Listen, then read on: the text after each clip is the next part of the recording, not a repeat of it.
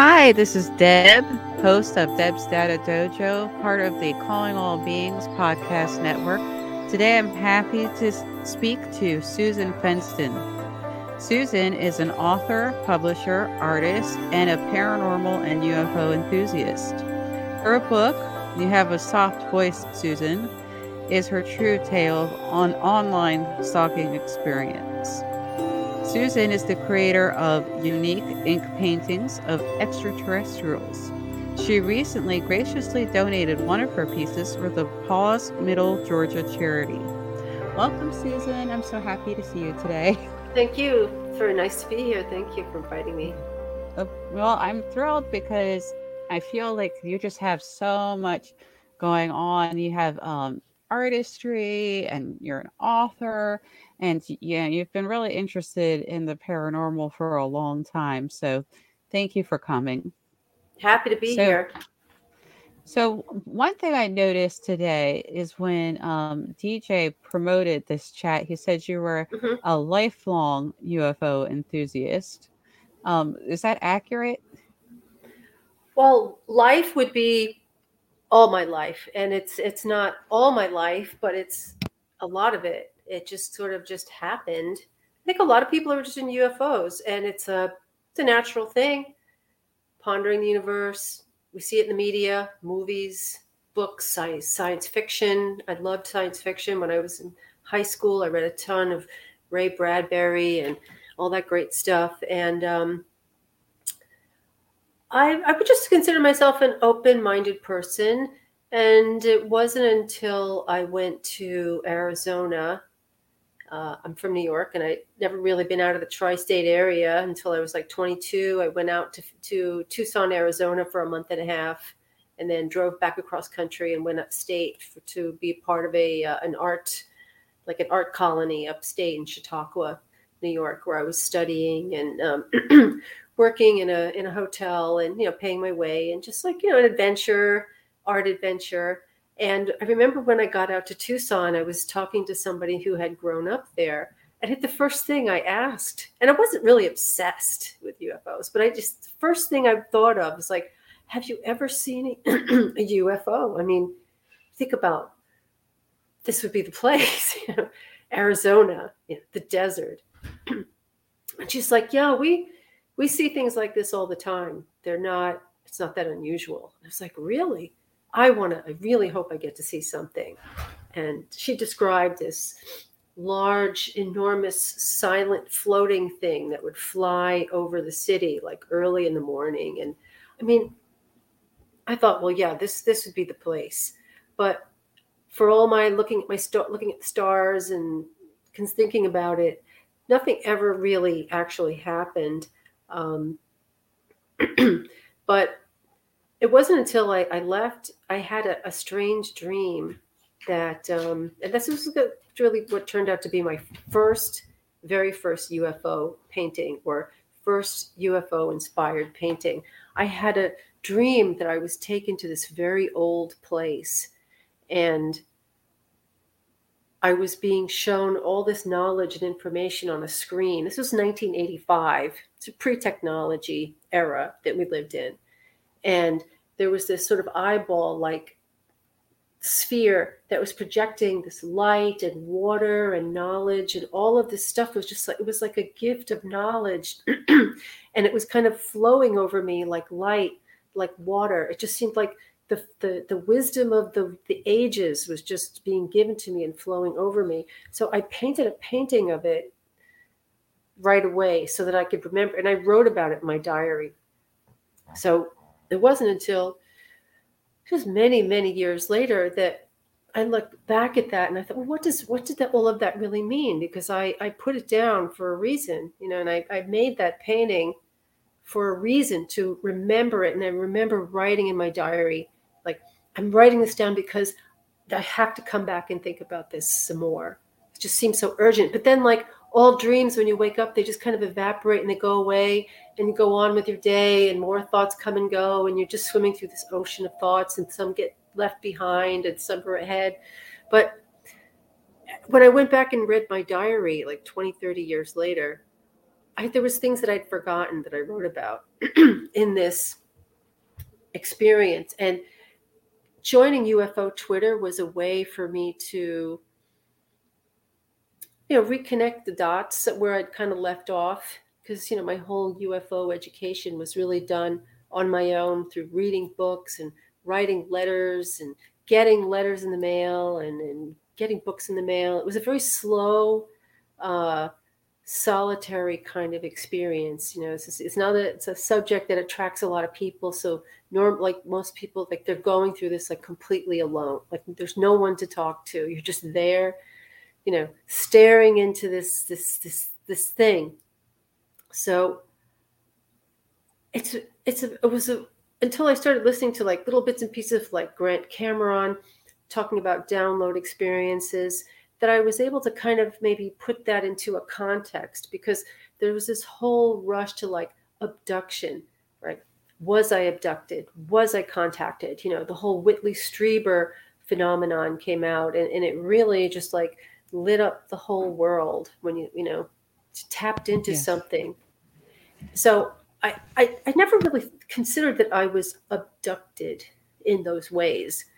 And it wasn't until many, many years later, like I said, that I was sort of thinking about the download experience, that I thought that maybe there is a consciousness outreach that is part of the energy of the earth and the natural order of the earth and all of these invisible forces that are all around us at all times, like gamma rays, cosmic rays, and the earth's magnetism and solar flares. And I think that we're in the middle of this kind of like force storm of forces. And I thought, well, maybe that's something that planted an idea in my head. Yeah. Became Go ahead. I was going to say that it seems like a lot of people are talking about something called the collective consciousness. Yeah. And I feel like when I look at all these different pieces of this puzzle, everything has a place. Nothing actually doesn't fit. So when people talk about the collective consciousness, I feel like that might be a part of where we might be getting some of these downloads. And before I continue, we have a visitor coming in. Hey! Oh, DJ. Hey, Susan. Happy International Women's Day, Miss Susan Fenston. And Miss Deb. And the Yes. host. Thank you. Yes. I mean, I was doing, that was a dramatic pause in case you didn't recognize that, Susan. Dramatic pause. She's like, shut up, just get on with it. Deb's Data Dojo. Hello. Okay, I'll be quiet now. Back to the lecture at hand.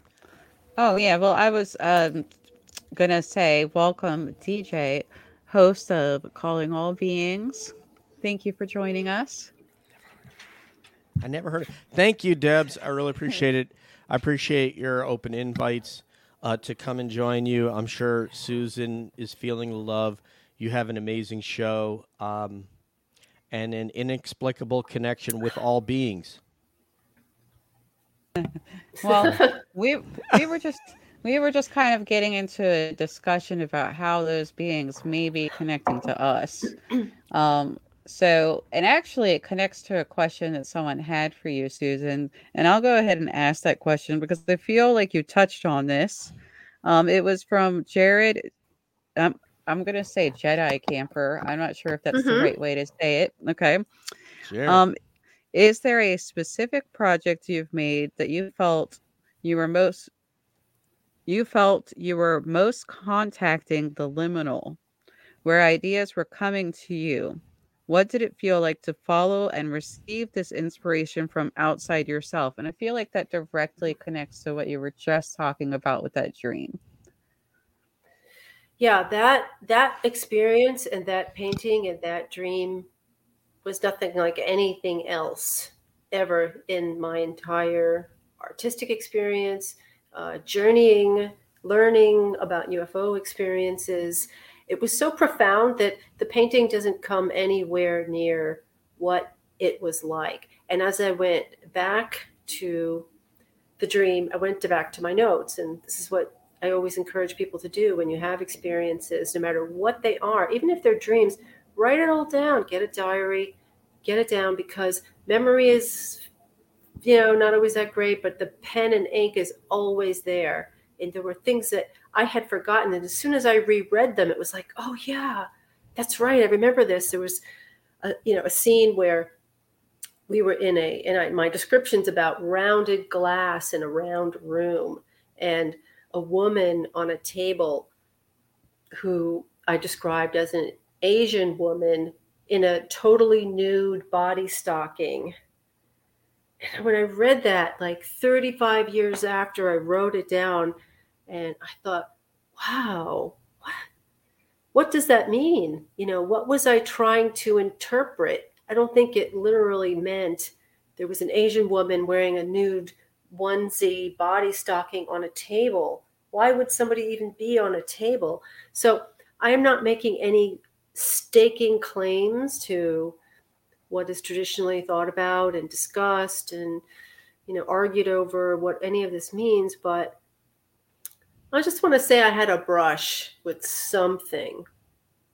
And then I became very psychic, and I started becoming very precognitive, and I had a lot of precognitive dreams. And then I had a very explosive poltergeist experience not long after that. I lived in an apartment that was just alive, and I'd never experienced anything like that before. And, I'd lived in a lot of old apartments in the city, and you think, well, they must all be haunted, but they're not. And not all places are the same. And not all, atmospheres are the same. So just like, and as you go and as you learn and you have experiences, you start hearing about other people's experiences. And then I started to be amazed to learn that this was part of a process, like a step that other people have gone through too.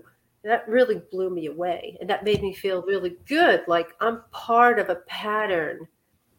I'm not a standalone weirdo, Yeah. No, you're with other weirdos like Deb and myself, actually. I do, before we get too far away from it, I just want to point out, and I think Deb and you, Susan, are aware, this is a topic Nathan is really fascinated with, is this, how should I say it, UFO-inspired informed art. And I know if he was here right now, he would have his shovel out, his spade shovel, and he'd be digging down on that, on the inspiration, this cross-section between art and the phenomenon. So I'm so glad that you share that, because when he hears it, he's going to be pretty happy about that. So I digress. Sorry. That's okay. I wanted to share something that I had as an experience. When I was a child, I had a very vivid dream that... I wasn't a very religious person, but I had a dream that Jesus took me to some water and showed me the fish in the water and showed me how some of them were not swimming with the school of fish, and informed me that I was going to be different and that I wasn't going to swim with the school. And the reason I bring this up is because in recent years, I've been meditating quite often. And most of those years I spent inside what I called the cave, but it was a very rigid cave. It didn't let me do anything to it. It was always the same. And then recently I decided to try to leave the cave. And one of the first things I saw was that pathway up to the water that I saw as a kid when I was dreaming. So I've just wondered if you've tried to explore any of this in meditation. Any of what Me? happened, yes, with your dream. I don't really know how to meditate. Like, it's not something I've ever practiced. I've considered what that means, and I've never done it. I've never sat and tried to do that. I'm always just kind of like thinking, like my mind is like a machine. It just like never stops. So I don't know that I can actually completely sit down and clear my mind. Maybe I should try it, but no, I never have. I just connect all of this in with just what is just a natural part of like everything that's accessible to me, all the natural order of things that are accessible to me, like my ghost experiences. I don't think of them as horrifying, or it's just like, to me, they're just way more interesting.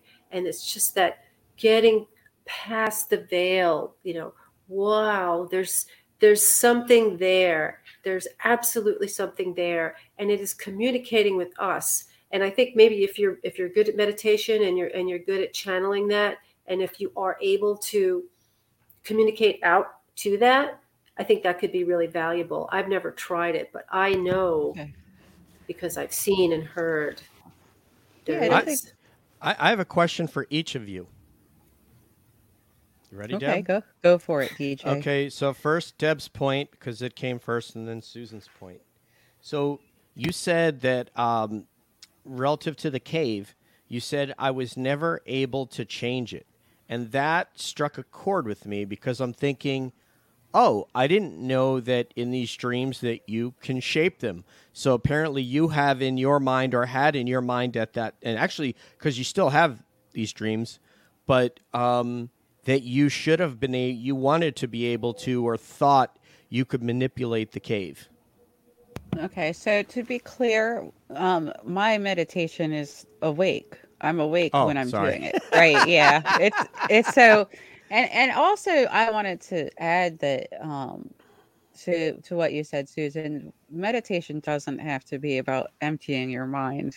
And what I did was I used this cave to try to have a visual of a place to go to just calm down, right?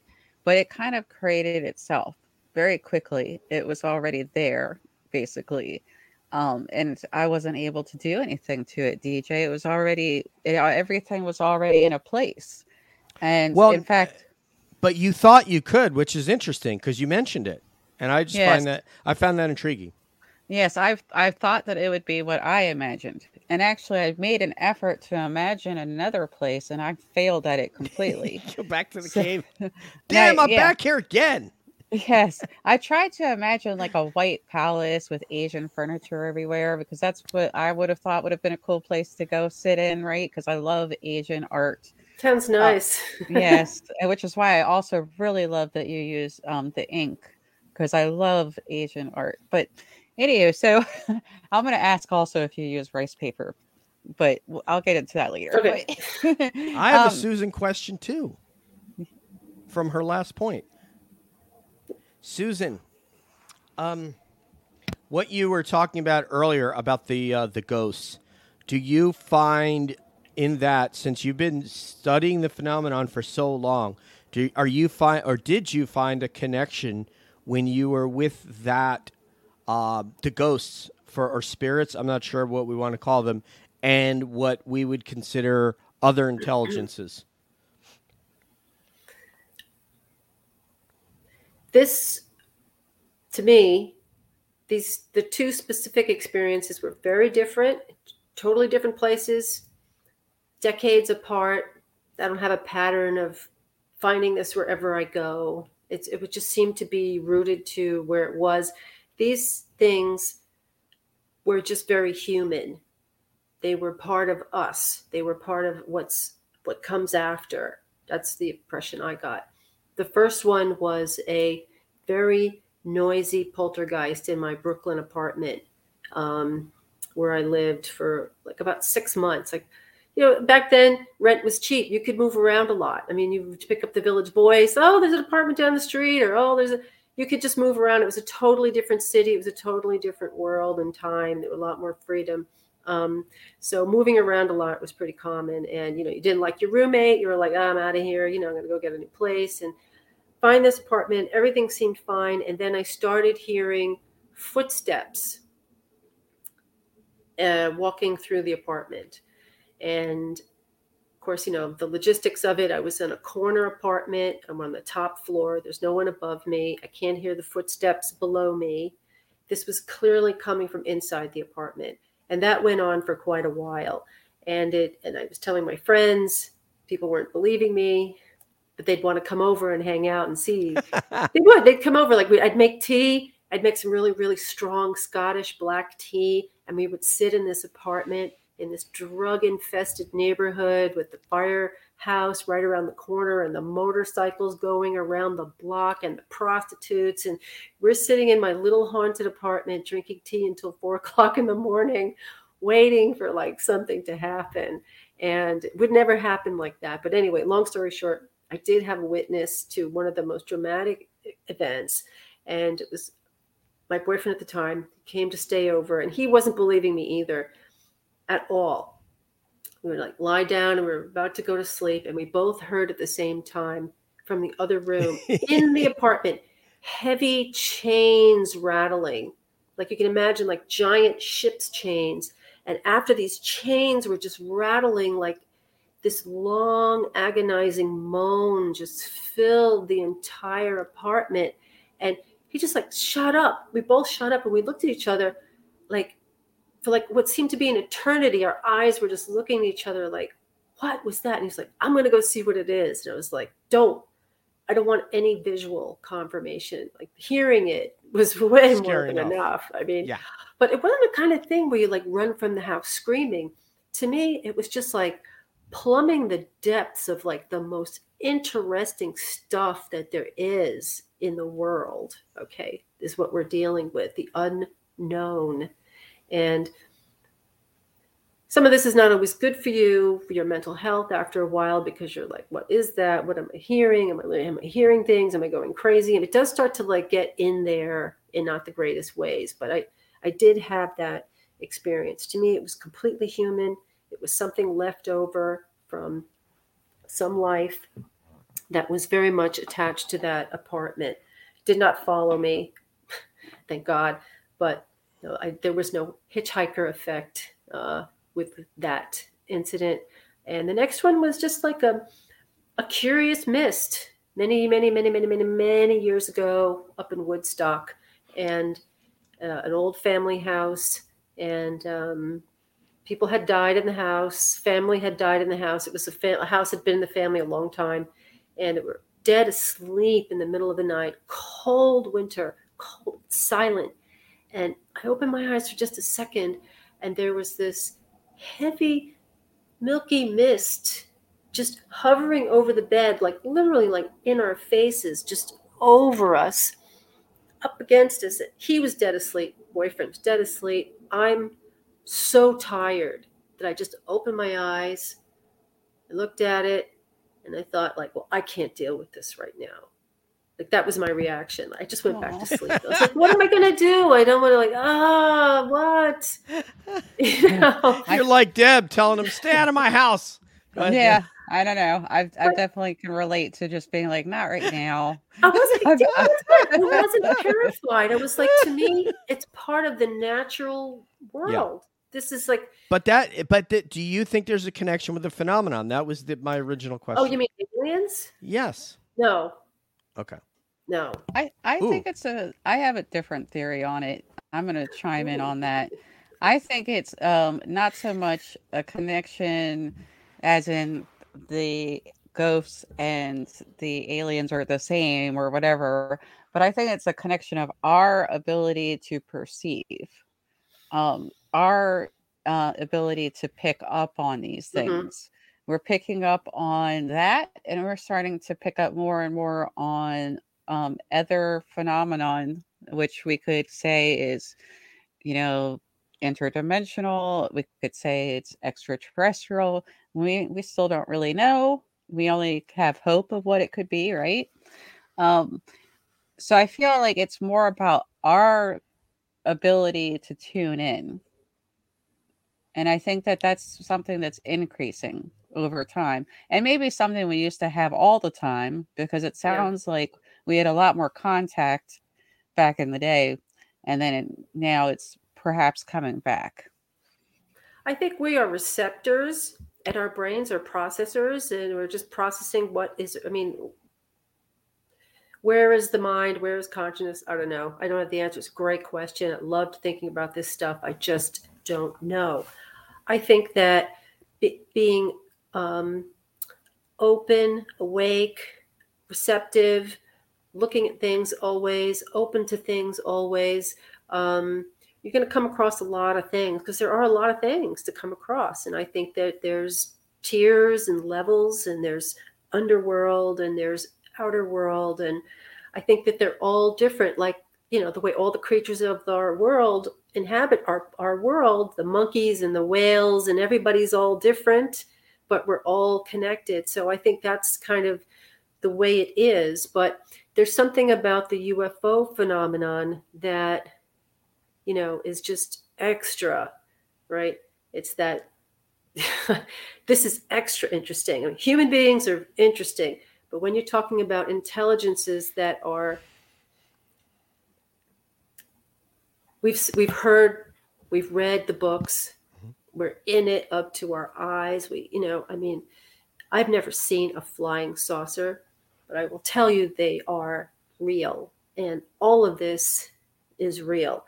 And we are just struggling to deal with this thing that's just impressing into our reality and out and has far more reach than we do. And I've heard people describe things that they'd seen that have materialized and dematerialized, is that reality seemed stronger than this one, which is sort of interesting. Like, wow, there's a real power to that, when they can bridge into our world.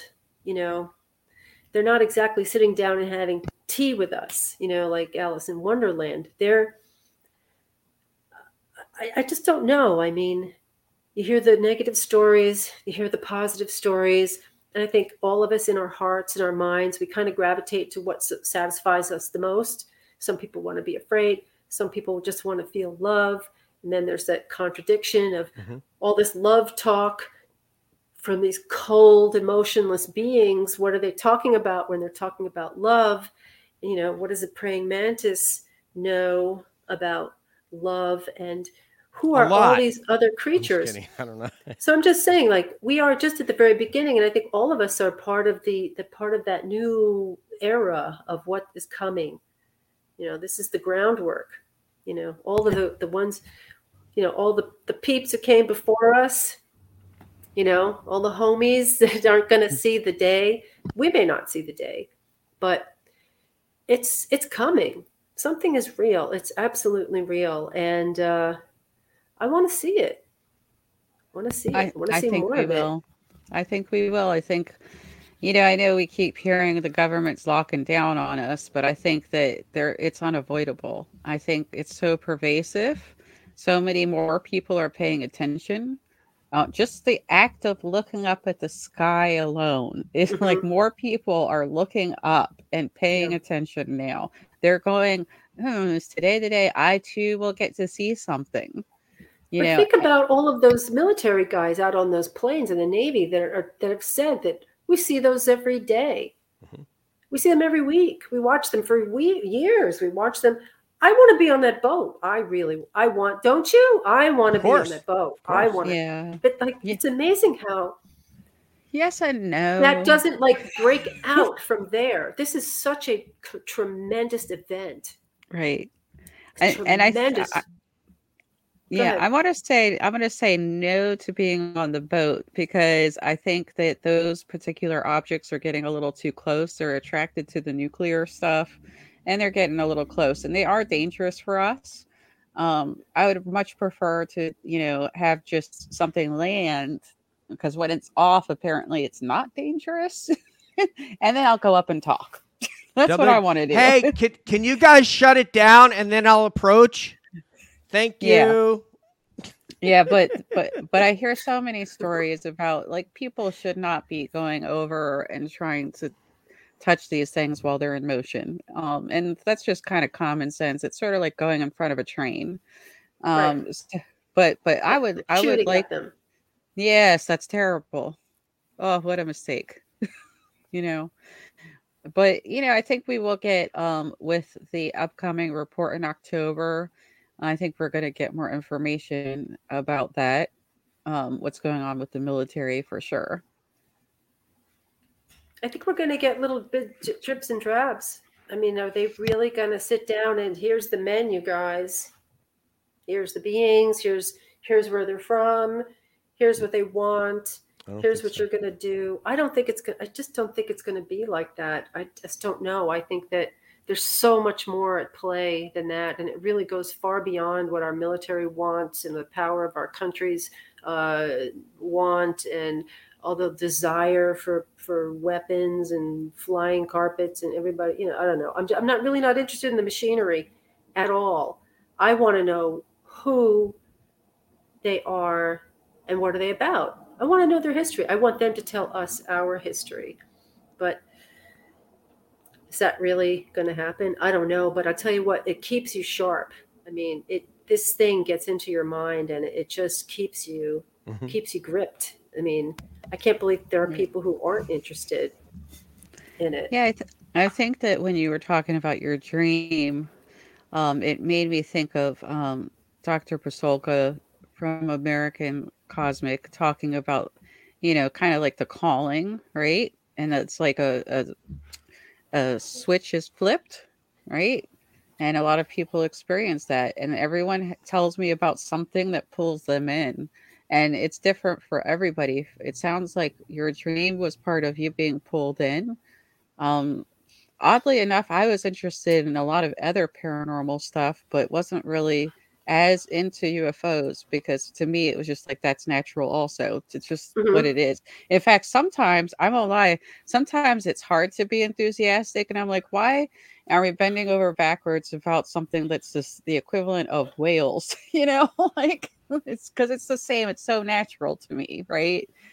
But yeah, everyone, some people have sightings that pulls them in. I feel like that's what happens. The switch is just flipped.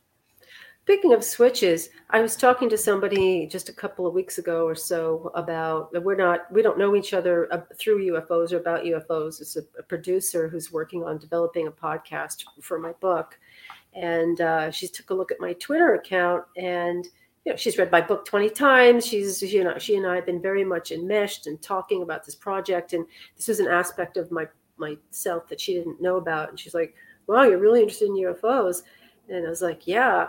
And I asked her, I said, "Have you ever seen one?" And she's like, "Yeah."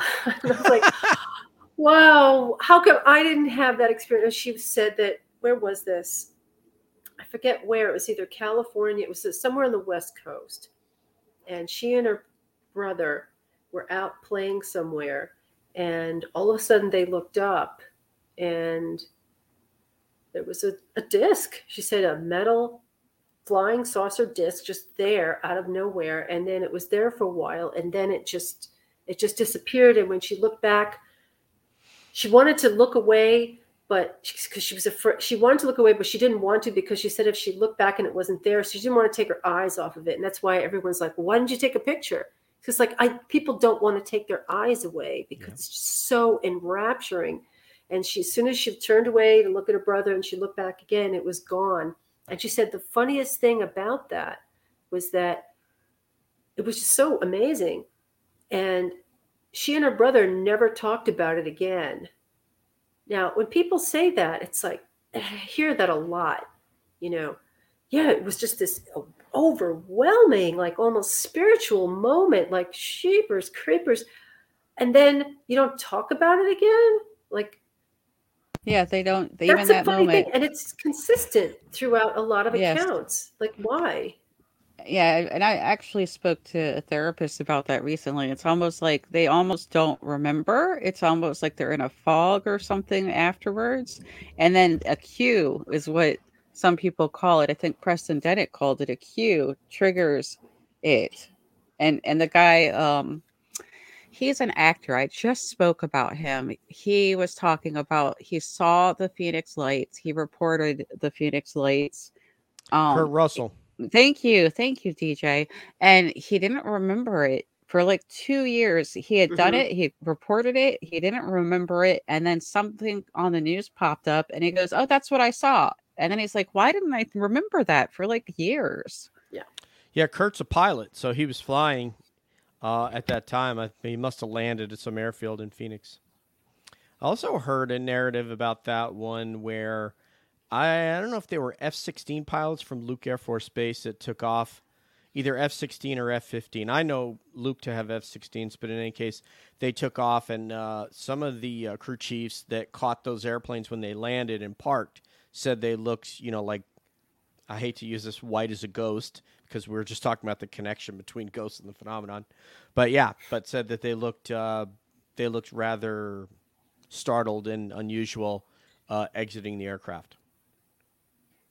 Yeah, so since you were saying, Susan, that you kind of went through the process of maybe I was abducted, you might be in the same place as me, just kind of waiting for that cue, waiting for which cue is going to unlock something else.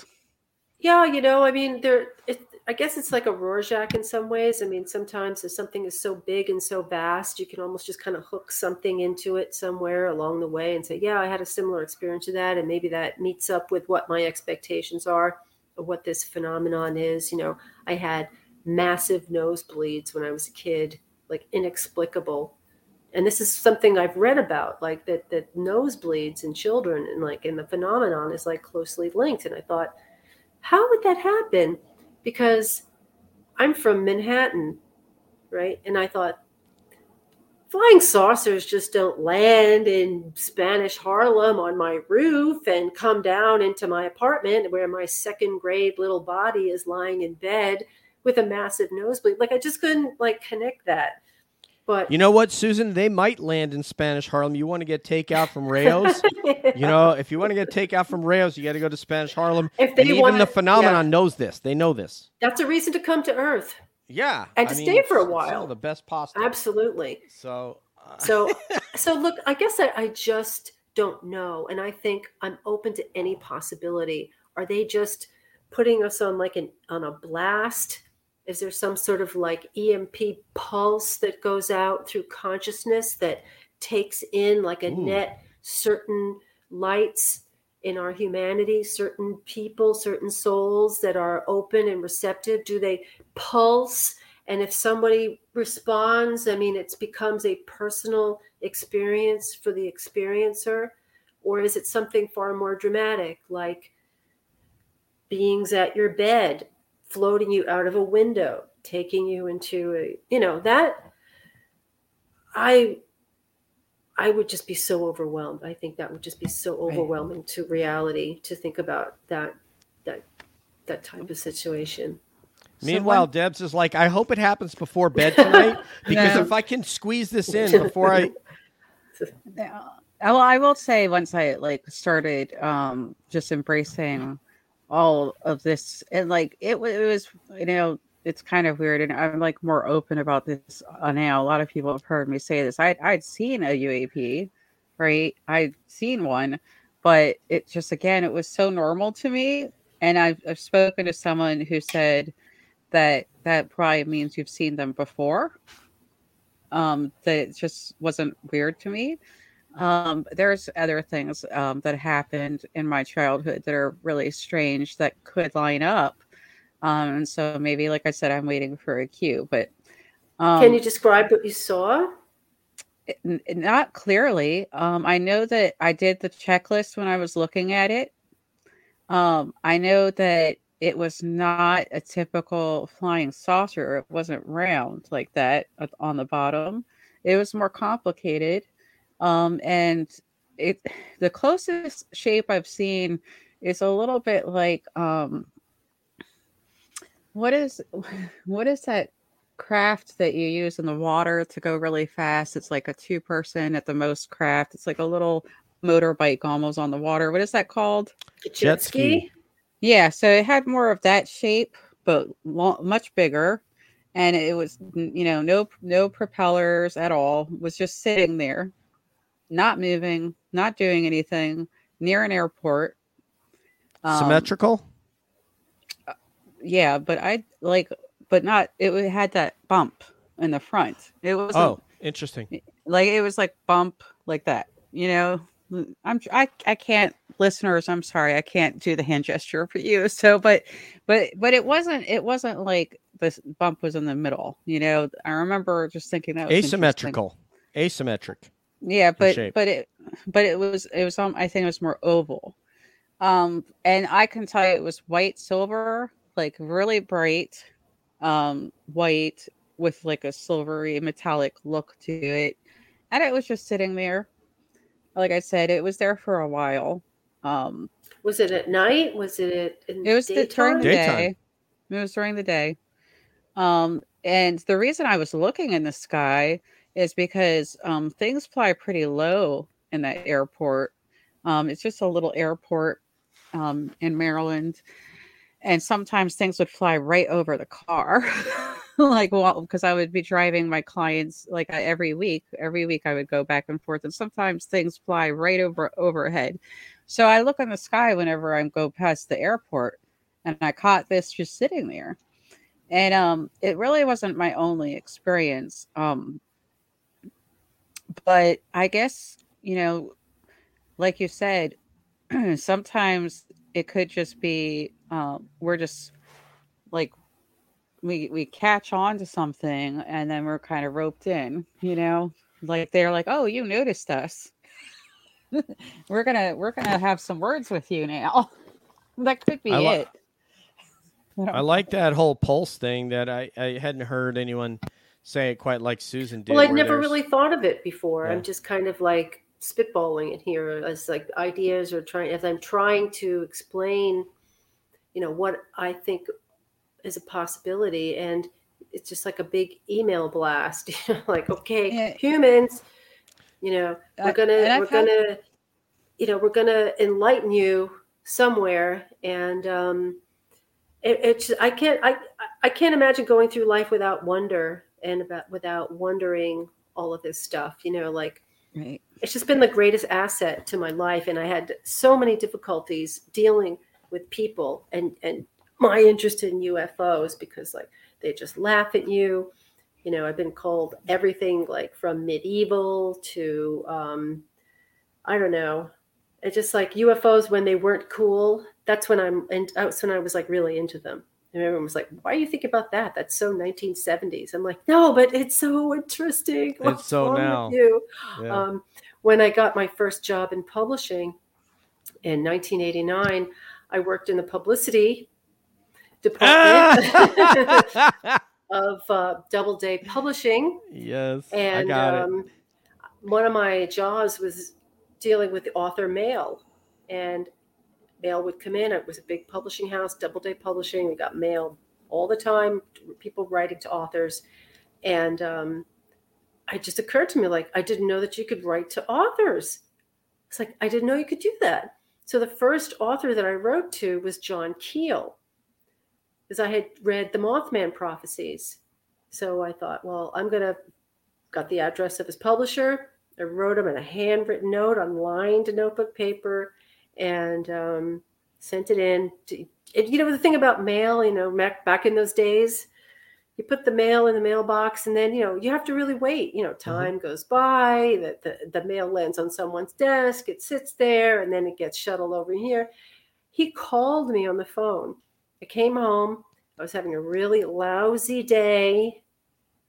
I checked my answering machine. It was like, dude, hi, this is John Keel. You wrote me a letter. And I was like, oh my God, he's calling me. John Keel is calling me. I mean, it was like, to me at the time, and I guess even this time too, it would be like Mick Jagger calling you, like the most important person in your world. It's like calling you on the phone. Anyway, I called him back. We had a long talk on the phone, and he wanted to know all about my ghost experience. And I was like, ghosts? I mean, who cares about ghosts? Everybody sees ghosts. I want to hear about UFOs. I want to hear about aliens. And, he didn't call me up to say, okay, here, Susan, here's the book of truth. I'm going to read you page 2, and here's all the real deal here. I mean, that's not the way any of this works. So we had a great conversation. I joined the New York Fortean Society and went to meetings every month. And anyway, after my phone conversation with John Keel, my phone started getting this beeping sound on it. I was on other calls with friends. These are old dial-up rotary copper wire phones. And I'm talking to a friend, and there was this intermittent beep, very lonely, very far away sound. It almost sounded like it was coming from space. I mean, it was like beep, beep. It was like steady. And I was saying to my friend, do you hear that? He's like, yeah, what is that? I said, well, ever since I talked to John Keel on the phone, I've had this beeping on my phone. And he was so jealous. He was like, "You talked to John Keel?" I was like, "Yeah," because I was ahead of the curve. Okay. I was the lone weirdo into the subject. And all my artsy fartsy hip New York City downtown friends were like, "Oh, that's just so not cool." Then suddenly they realized UFOs were cool. And then they were like all over me, like, "Oh my God, you have to put me in touch with John Keel," and it was like things had changed. And I wasn't going to give his phone number out. There's just no way. I said, "If you want to write to John Keel, go right ahead. But I'm never going to give anyone's phone number out." But anyway, I don't know how we got that whole subject, but it's just been a great journey. It's just been a spectacular, great, fun, challenging, spooky, amazing, inspiring, and still inspiring. And it always will be, You are a receiver, Susan Fenston, clearly. Both you and this young lady here, both of whom's hair looks outstanding tonight. And thank you. And maybe you want to mention. Never mind. Okay. I want to wish you guys a very happy International Women's Day. It's great to talk to my New York homegirls. I'm going to leave you in the capable hands of Maryland's own, soon to be the neighbor of one quantum witch Priscilla, Deb's Data Dojo, also known as Study of UAPs. Thank you for letting me barge in on your day. Thank you, DJ. Green for the heart chakra. It was good to talk to you today, too, Susan. Always. And love you guys. Thank you. Thank you, DJ. Peace. Thank you for the Peace invitation. out. Bye. Okay, so are we still on? Oh yeah, we're still going. Okay, good. So I had a question. But I've got to ask the rice paper question before I forget. Do you use rice paper? No, for I your don't. artwork? I have. It's just a regular. I'll get it. Hold on. For those who are not aware, while she's looking, she does a lot of the ink painting. Oh yeah, okay. I have some of those. Okay, I was just curious. Just regular old paper, and here you can see my. And why do you think it's because of your interest in UFOs that you do extraterrestrials so often? Because it seems like that inspires you a lot.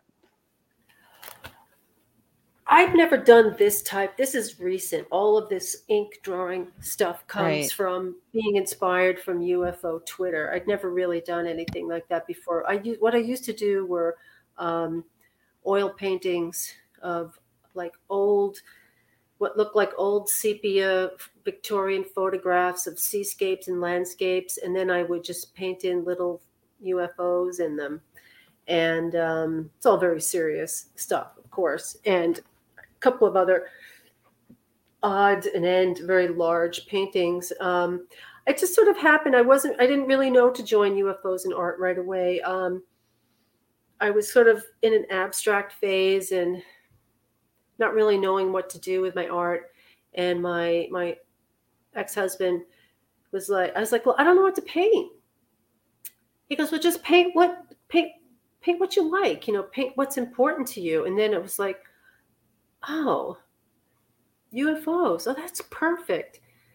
And then it was all from there. It was just paintings of UFOs.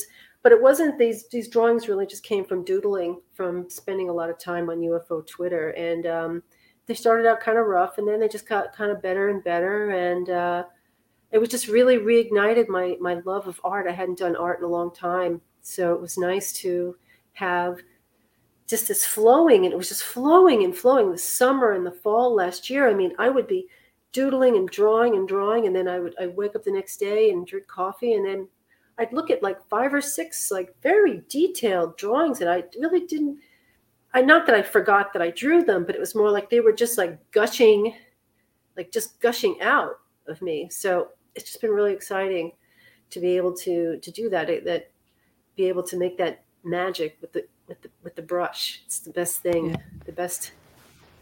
Yeah, so I actually have done some painting, and I feel like I'm almost hesitant to do paintings on this subject because it might be a little too overwhelming, because I'm already feel like I'm so driven to do something. I'm so No, you driven to. should. Yeah, I'm hesitant. It's so weird. I've done a lot of different types of paintings. I've been told I have a primitive style, and I've done work with CG. Um, but I feel like if I tap into that, I don't know what place I'll end up. I feel like I'm already a little overwhelmed with the meditation experiences that I have and things like that. But some people think that when we do art, we access something similar to that dream that you had that might be like a different plane. Like, Yeah. I wish Chris was here because she might be able to talk about the Akashic records, um, and that other plane that beyond the veil, as you said earlier. And doing art sometimes kind of unleashes that.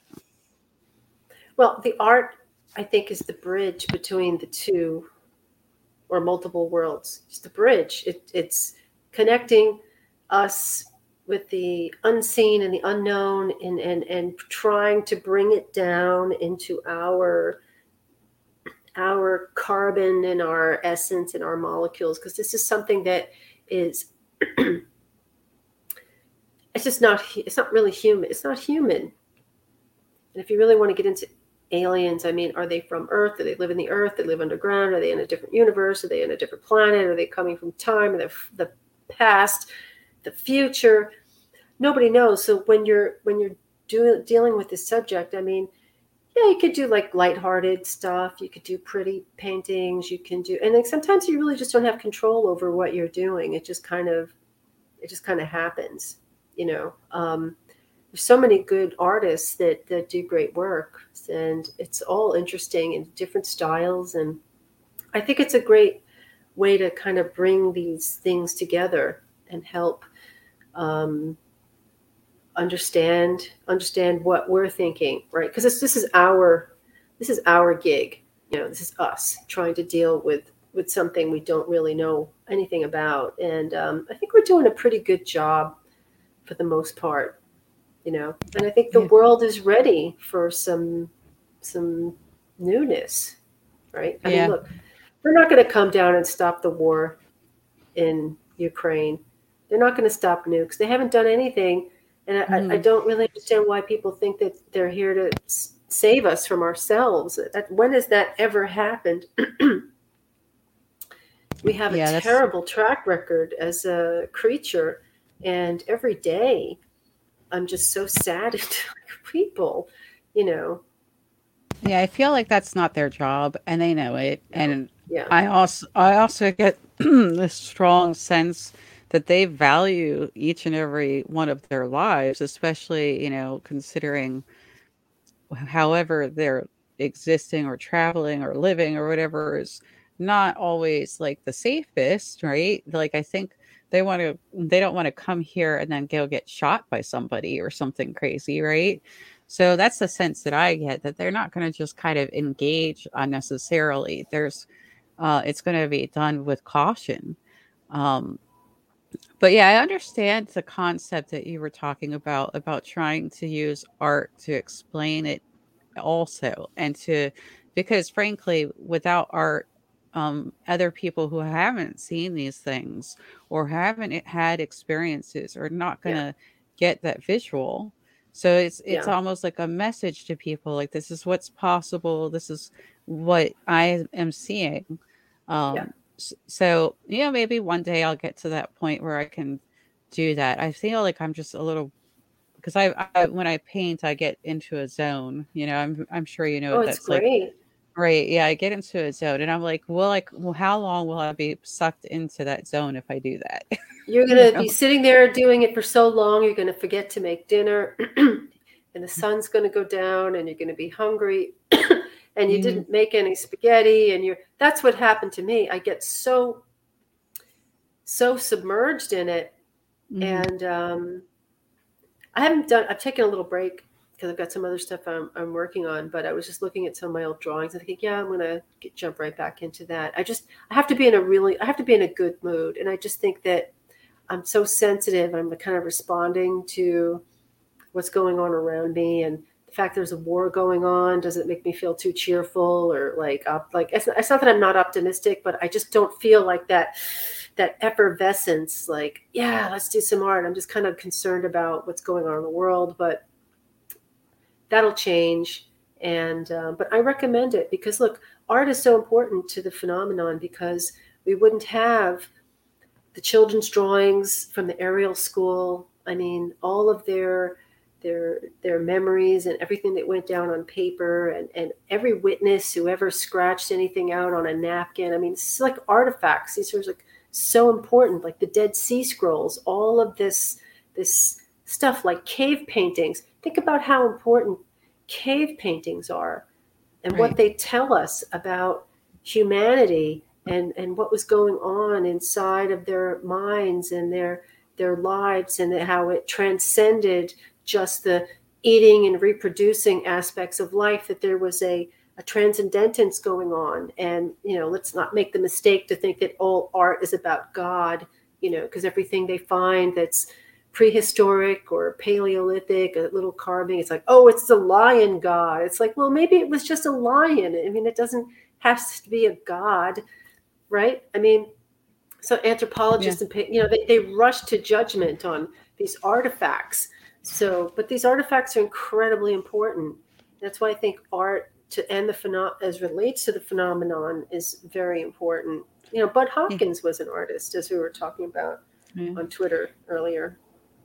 Yeah, it's interesting because it also serves another purpose. When people present those pieces, the viewer has a chance to respond, and it's almost like a test in a way, if they respond as if they're afraid or if they respond as if they're comforted. It's really interesting. It is a little bit like a Rorschach, and I mentioned that because someone showed me a painting of a being that supposedly spoke to Clifford Stone. Oh, that's a siren going by. Okay. That's mine. Yeah. Firehouse down the block. Yeah, someone showed a painting that was supposedly a being that had interacted with Clifford Stone. And when I looked at it, my response was, it just looks like a person with a different face to me. Other people, when they see images, are terrified. Like, it really freaks them out. So it really is almost like what you present. It's like a test almost to see how people are going to respond to that. It's interesting. Yeah, some people are very terrified by their experiences. I mean, it's natural. I can completely understand it. I just cannot imagine being confronted with anything like that. I think that, that's where we have a lot of confusion, because we're getting so many mixed messages. And some of these experiencers change their tune later, like Travis Walton. I mentioned him. I've heard him say, I've changed my mind about what happened to me. I don't think it was what I thought it was.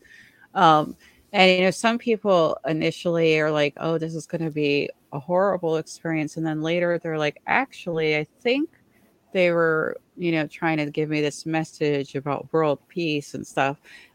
But ultimately, the bottom line is, I really hope that the contact that we're all kind of hoping for happens, so we could get clarity about what's going on there, because that is not how you should be interacting with humans.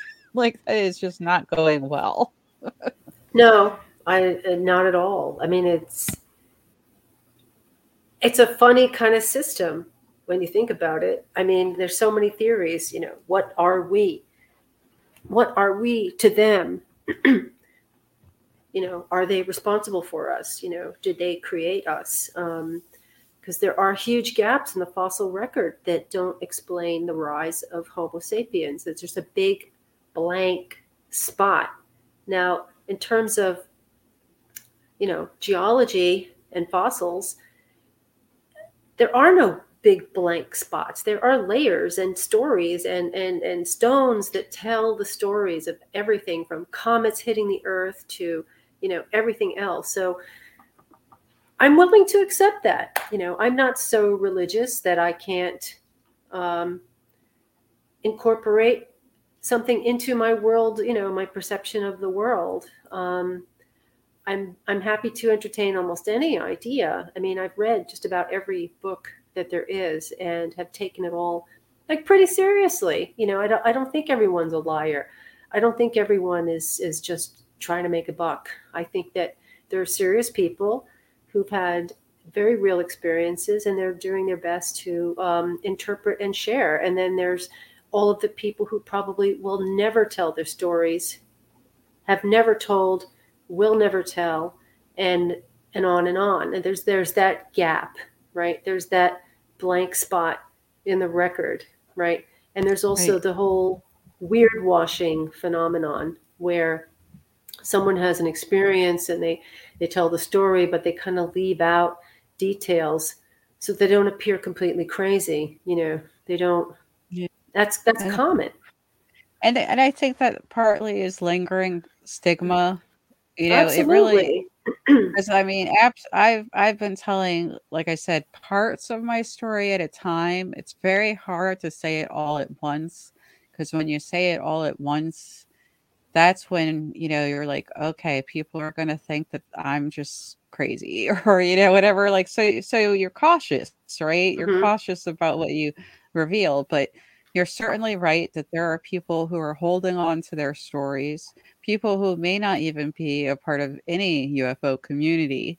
And I've certainly had, since I started with all of this, like I said, totally out of the blue, not even related to the UAP sighting I had, which was probably about 5 years ago. But just totally out of the blue felt this compulsion to do this.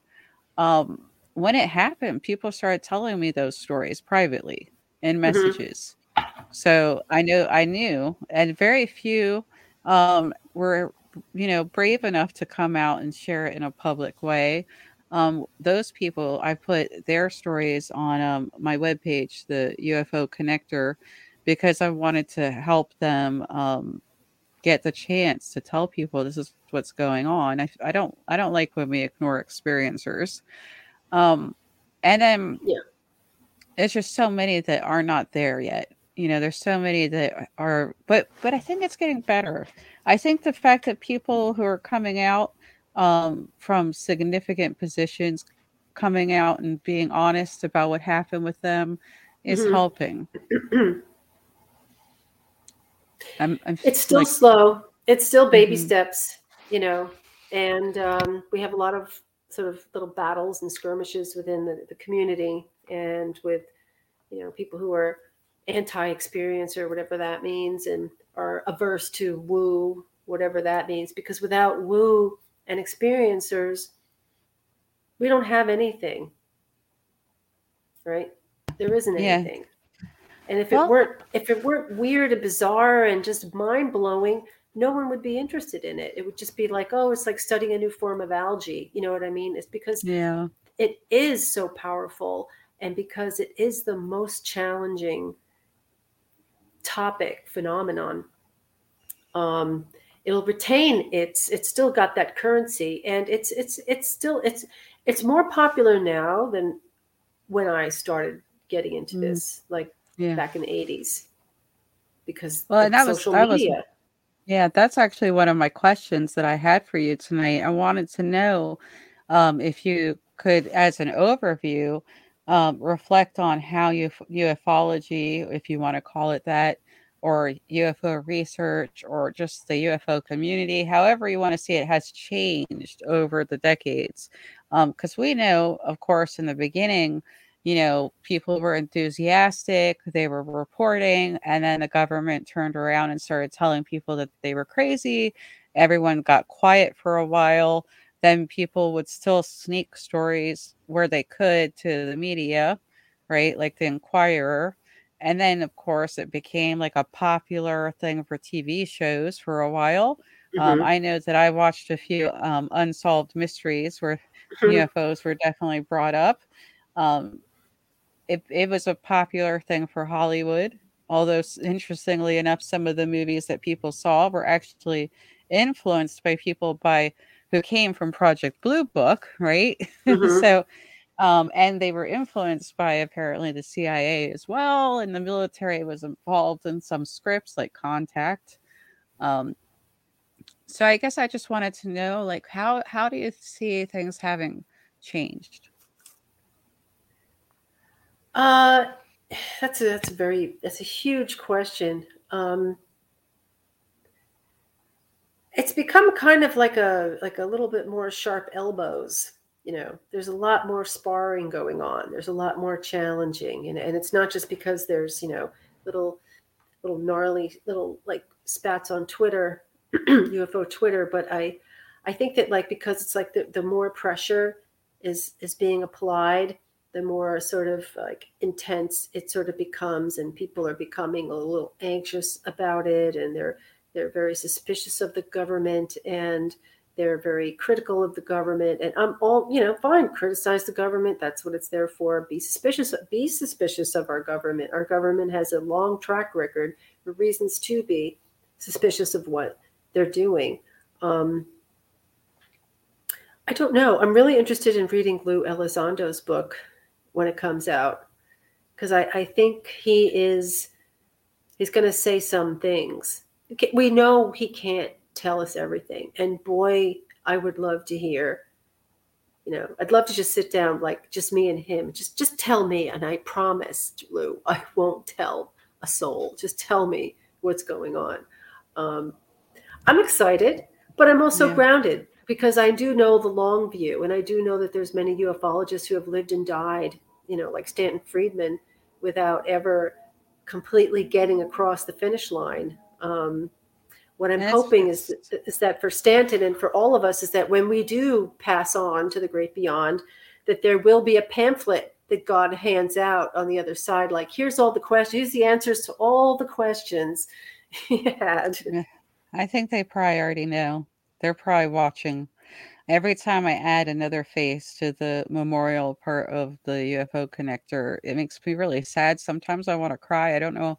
I get so emotional about it because they're not going to be the ones that are there, as you said, at the finish line. And they worked so hard. Some of them worked so hard to get us Oh, there. yeah.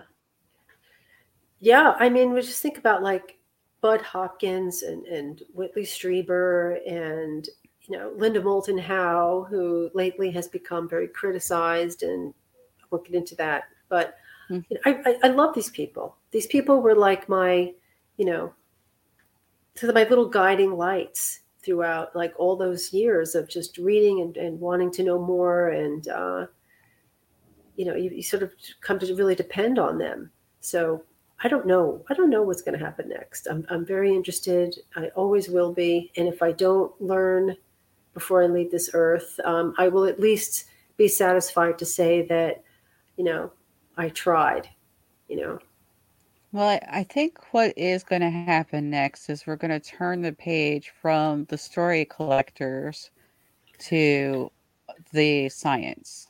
I really think that's what we're on the verge of, and I think that we're getting told what science has already existed slowly. Those are what a lot of those drips are about. Um, we're being told what involvement the government has already had slowly, also.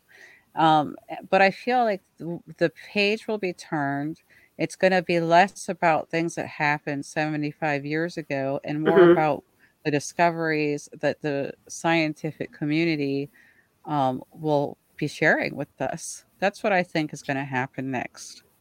I hope so. I think that the scientists have something to contribute, but I'm not going to put it all in the science hands, because their rulers can't measure certain things, and it's no knock on them or their brilliance at all. It just means that we're dealing with something so complicated that is almost absurd to even start to think about, because once you go down that rabbit hole, it's difficult. It's difficult to walk away from. I hope it's a combination of different people of different walks of life, artists, scientists, people or philosophers, people who are interested in spiritual matters. I hope it's a combination of all of it, because I don't think science the way we understand science can tell the entire picture. Science still can't really confirm whether there's any life beyond death, but yet I've seen and heard things that tell me that there is. So can I prove it scientifically? No. Does it mean it didn't happen? So that's part of our challenge, is to make all of these things work together and not exclude because it sounds too weird, or that's not going to happen, or, oh God, there can't be dino beavers. It's like, well, I'm making room for dino beavers. I'm making room for it. Let it walk right by me, because I've seen things that just as, weird in the scheme of like the baseline of what we consider reality. Chains and moaning in the middle of my Brooklyn apartment that sound like something out of the London Tower. I can't explain that, but it absolutely happened. So, Right. And I think that science will eventually. I think that's where I'm at with that. I think, for instance, if you look at the right group of scientists, there are scientists who are studying some of the phenomenon in a different way mhm, already, that have been doing it for decades. Like, people keep saying science needs to be involved. Well, there have been plenty of scientists involved mhm, if you know where to look. And so my example is, so a lot of people for centuries have been talking about chi. They've been talking about the chakras. They've been talking about the soul, this internal energy that we have inside of us. And now science has a name for it, and they call it the biofield. And mhm, scientists have studied it. People are mhm. researching it. They're doing studies on it. So I think eventually what will happen is science will catch up to what's already happening and come Right. up with a name for it. Will they be able to measure all of it? No. But I think that they're starting to understand some things. Another example is Gary Nolan was very Yes. interested in that one part of the brain, which Mhm, a lot of the people who heard that go, that makes so much sense. mhm, Um, People who are into the paranormal have said that, that's like part of the whole third eye thing.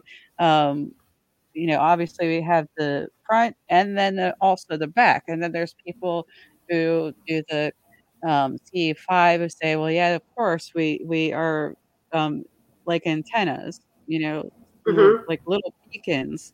So I feel like science can marry this concept and be effective in doing so. I think some people will really appreciate that. It'll help Yeah. bring more people in. Well, listening to Gary is very exciting, because he's a brilliant guy, and he's willing to take on subjects that have been taboo for a long time and handle them in a sober, methodical, intelligent way. So important. So that part, yes, absolutely. Um, so we're just in the beginning.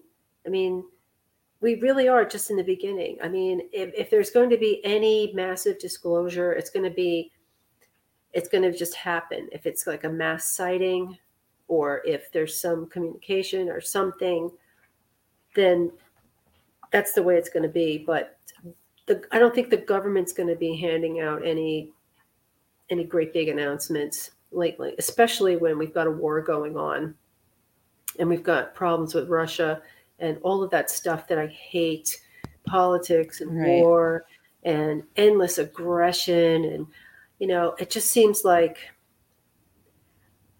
what's the point? Like, Yeah, I it's just don't awful.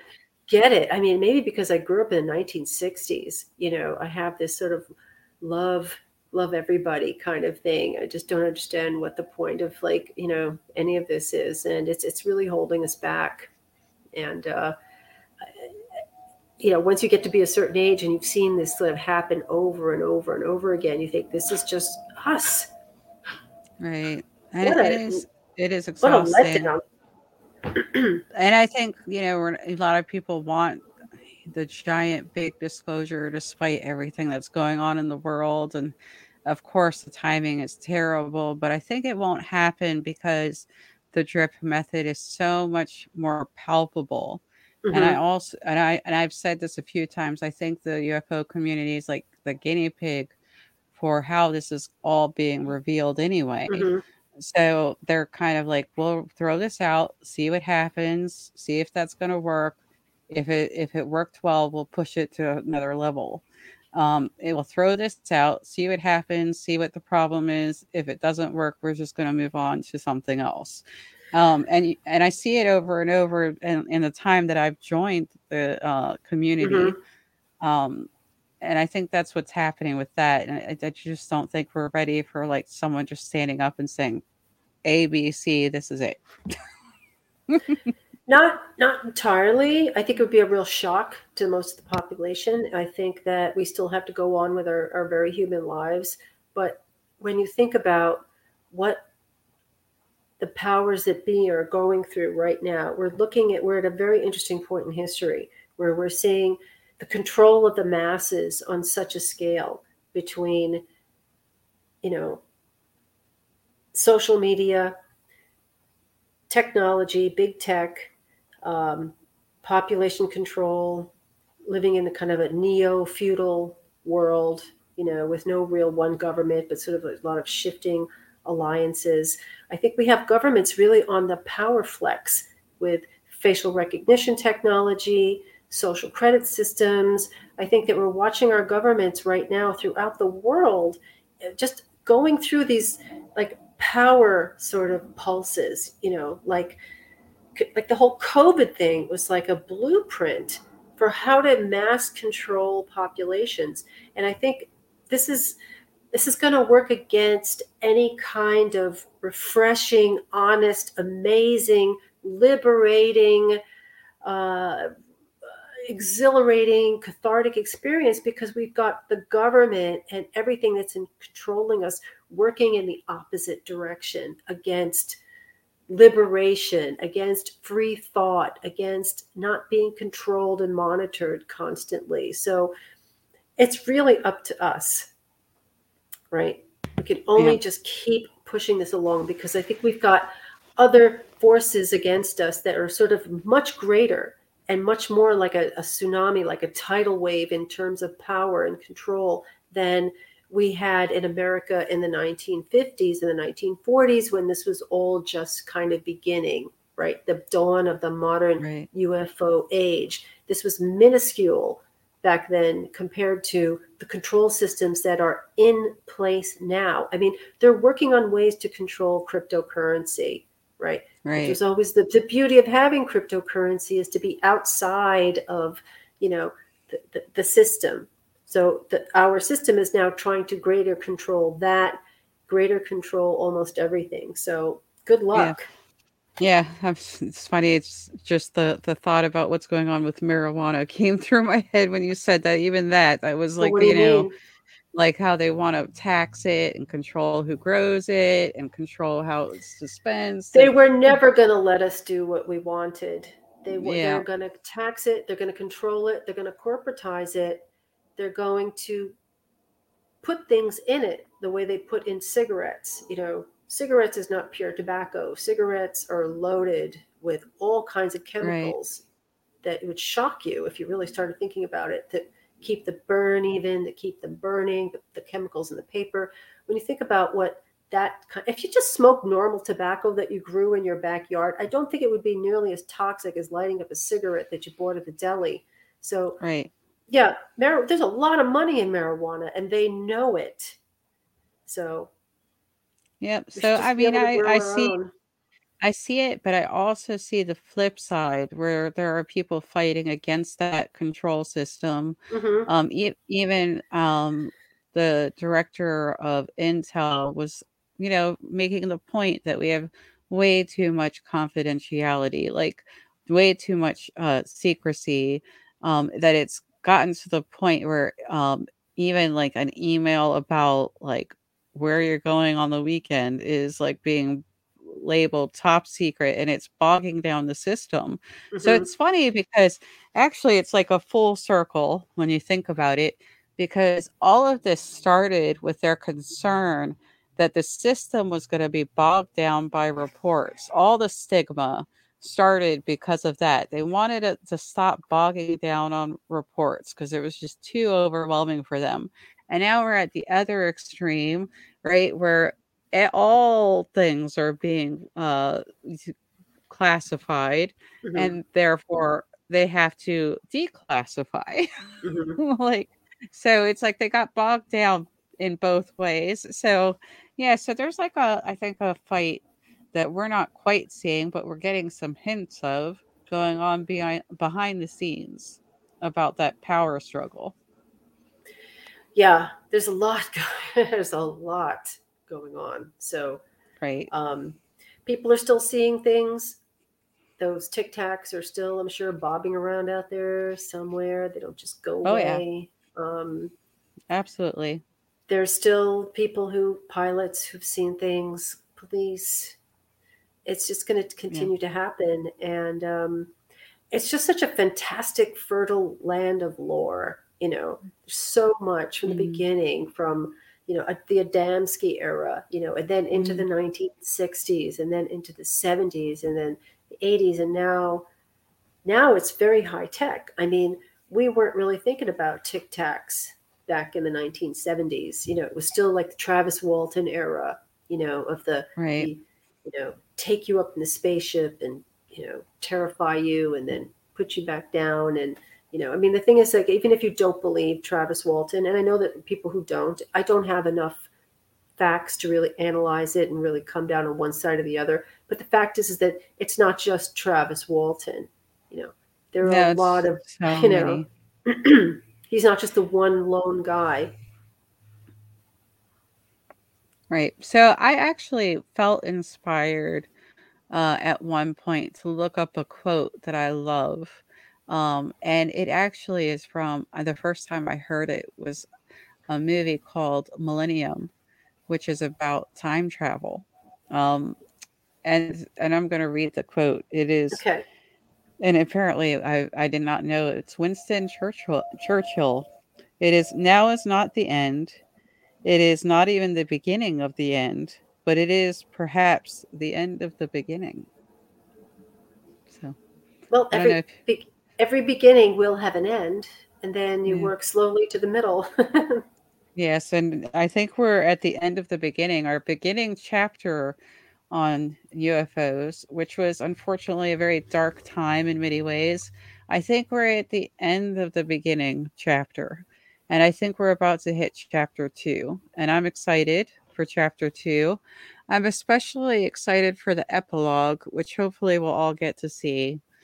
But I'm in the especially. meantime, I want to hear. I want to hear more. I never hear. I read a book and I'm like, well, I'd like to hear more. I'd like to hear a whole book about like that. Like in the yes. Skinwalker Ranch book, when they talked about certain things and they just went right on to something else, and I'm still stuck on that one thing. And like, wait a minute, wait, tell us more. Right. I want to hear more about what the Katsky saw. I want to hear in much greater detail. I want to see him do a drawing of what he saw. I mean, I'm Mhm. very interested in that because that's just weird. Okay, that's not your normal alien spaceship or ghost story, or when you have something just manifesting itself in front of you in a very intelligent and directed way. It just defies all of our other narratives.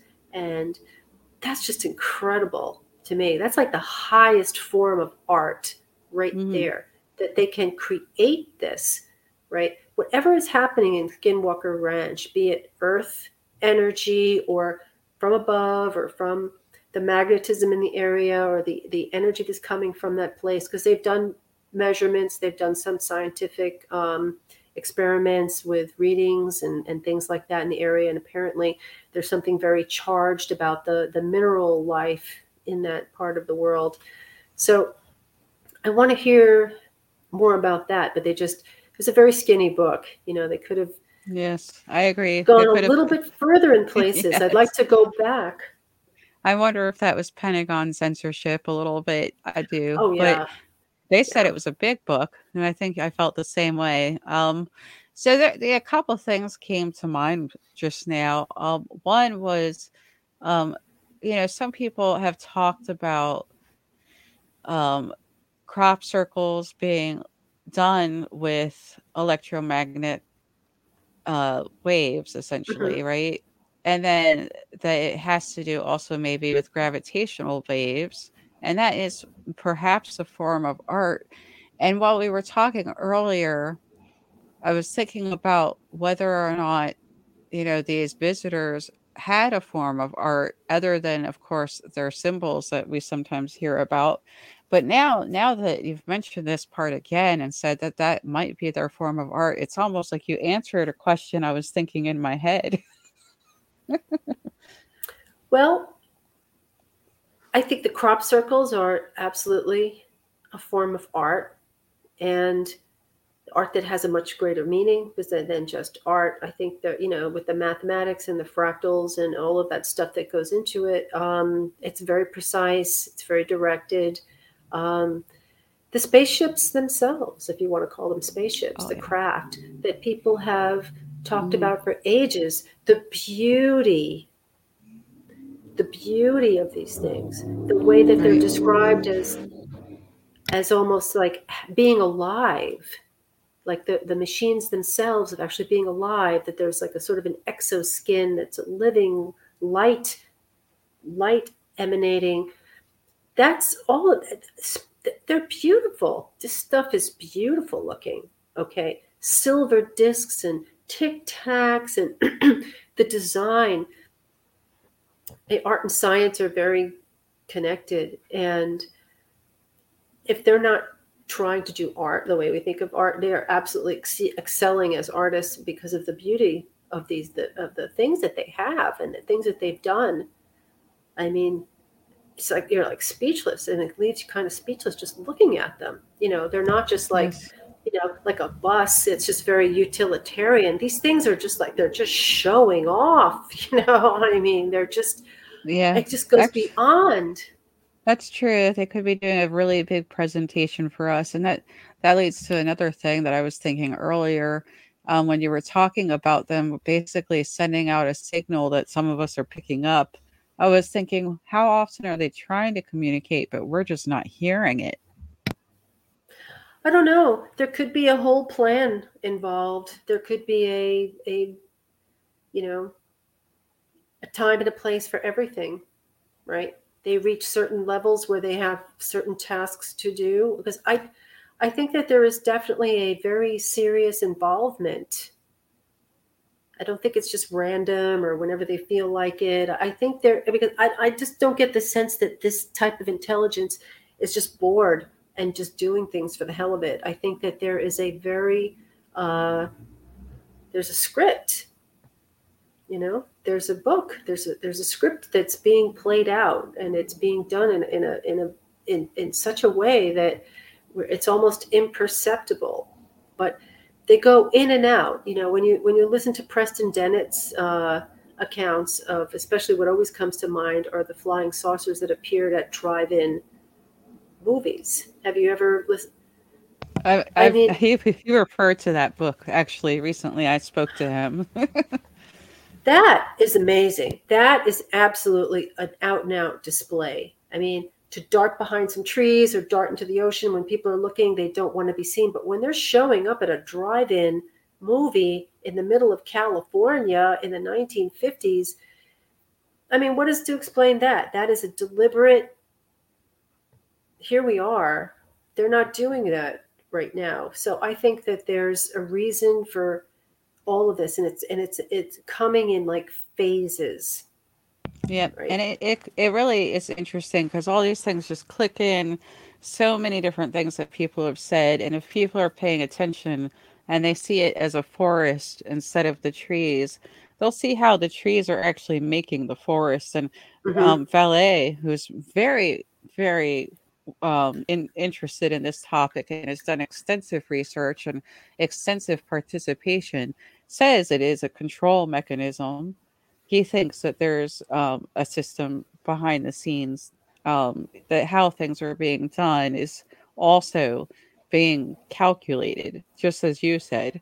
So it's Hmm. interesting how that clicks into place.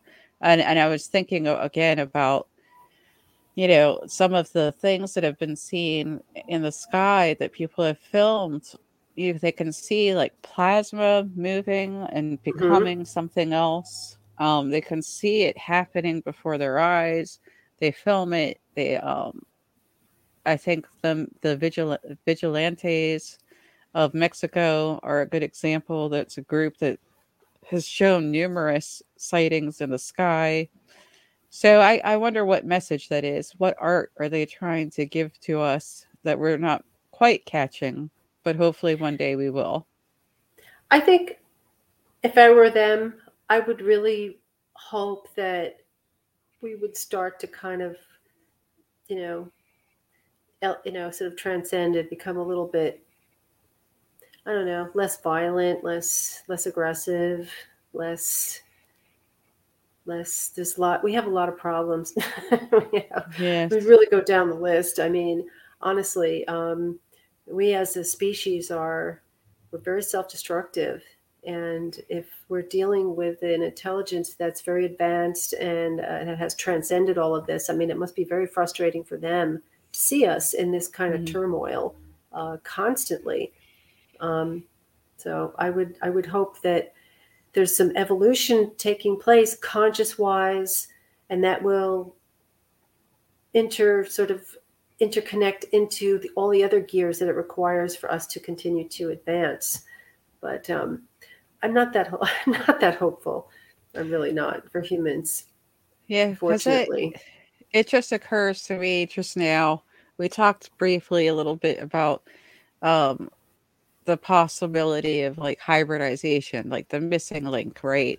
Hmm. I was just thinking everyone's assuming that the aliens are breeding with us to make hybrid children for their benefit, but maybe they're just hoping to breed out our aggression, like just eliminate it. I don't know. It's just a Well, thought, they have a lot to deal with then, because we have what, how many billions of people on this right? earth, and we have not just chaos in Ukraine. I mean, it's all over in every continent. There's very Yes. little like real solid, stable peace. I mean, you'd have to be living in the middle of the Pacific Ocean on an island somewhere to really be away from all of this. The whole hybrid thing, that could take another 10 hours to really kind of To break that down. get Yeah. into. And you know what? Hopefully, we'll get to do that again in the future. But as it is, I feel like I've taken a lot of your time tonight, and I'm gonna No, it's been work on. good. Yes, I don't want to. I don't want to take too much more. I'm gonna close it out. Um, Okay. so I wanted to let you tell everyone where they can find you, and I know that you'll be on UCR. It's Friday, right? Yeah, Talking that'll be fun. about the art club. Hmm. I saw that. So that's exciting. So can you please let people know where they can find you? Um, on Twitter, Susan Fenston at Susan Fenston, and also on Facebook, same, just Susan Fenston and Facebook. I don't use Facebook as much, but I do check in periodically. I think UFO Twitter has kept me pretty welded to Twitter for a while now. And so if you ever want to hit me up and say hello, that's where I am. And I believe Da Vinci is where a lot of your ink paintings are at the moment. Yes. Oh, and the NFTs. Yeah. Yeah, I did a couple of months worth of NFTs at Da Vinci Gallery, and I've sold a couple, which is nice. Hmm. But I've taken a little break from doing that because I have to sort of concentrate on things that actually make money. That's not making any money. Right. But a couple of people have bought them, and I'm totally flattered and just thrilled that anybody wants to buy or look at or be interested in. So thank you to everyone for that. Well, if you ever put them on T-shirts, I think a lot of people would want those too. Just Really? thought. Yes, I think I would want one on a T-shirt also. Like But which I one? Oh, you know what? The one that I put on the connector is the one where the entity is in a bathtub, and I just loved it. Oh yeah, I I put that, should. and I liked the one that you used for the charity for the Paws Middle Yeah, Georgia the charity. hopper. Yeah, Yes, I thought that was the ET quite fun. Nightbox. I guess I love that I one. like the fun ones, I guess is the right way to put it. But like if you put I do those on too. yeah, if you put those on t-shirts, I think that you would find people buying those. I have a Really? feeling. Yes, I think so. And there's lots of ways to do that now with like I used Zazzle back in the day. I don't know if that's Hmm. still around, but yeah. So I think There that's a are thought. some. I had thought about it, and then I got kind of carried away into the NFT thing, and then I thought, well, I don't want to be like, little Miss Merchandiser. But if somebody wants a T-shirt, I mean, I think that's great. I mean, I think I that's should pick out a fine. couple, or maybe I should ask people, like, if you could have a T-shirt, like, which one, and just have them done custom instead of like printing up like a whole bunch of them or something like that. Well, the nice thing about digital art nowadays, or any art that you could put in a Hmm. digital format, is you really could just provide the picture, and the Right. company will do all the printing for you and take care of the orders, and you just get the percentage. But you have Right. to, of course, find the right one. But anywho, I was just saying that that might be a fun thing to think about. I Everyone will. would benefit from having a Susan Fenston. I would. Uh, yeah, I've already said I think a Susan Fenston would fit really well with my dojo theme. As you can see, this is all my UFO stuff behind me. I could put it right here to pretty up my area. That's what I'm thinking. One day, when I get my taxes, I'll take a look and see. Put a Susan Fenston piece right there, maybe. No one else can Well, see this. Sorry. I will certainly keep the T-shirt thing in mind, because who doesn't love a good UFO T-shirt? I mean, Exactly. they're I think that'd cool. be so cool. All right. Well, now you've given me something to think about. Right. Well, I'm glad that, with your inspiration, I'm so proud that I was able to inspire you. You So, did, and like, I hope I inspired you. I would love for right. you to start, doing a little drawing, and don't. It doesn't have to be a big serious thing, but you could kind of start out and then kind of see where it Yeah. goes. Yeah, I think it would be like I'd be gone for a weekend, and everyone would be like, "Where did she go?" And I'd have to come out of it saying, I did this painting." You would. So I we'll think you see. would really love it. I think there's Right. nothing more satisfying than making something that you love. And I really do. I do. And I just wonder what would come if I brought the two together. Brought the painting and this topic together, what would happen? I think I'd maybe meditate first, so it would like tell me what to show. Because I find that's why I was saying it earlier. I think that if you gave it a try, thought of it more maybe as a visualization than trying to clear your thoughts, because that's impossible. Then you might tap into some of that dream and figure it out a little bit. Um, it's incredible the messaging that you can get once you open yourself up for that. So Yeah. I don't know. It's just something to think about. Let me know if you do it. I'd So love to much to know. think about. I will. Right.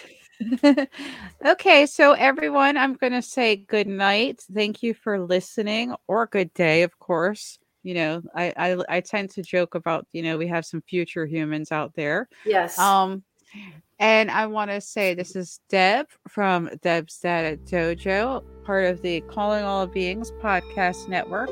If you want to reach me, you can find me at Study of UAPs.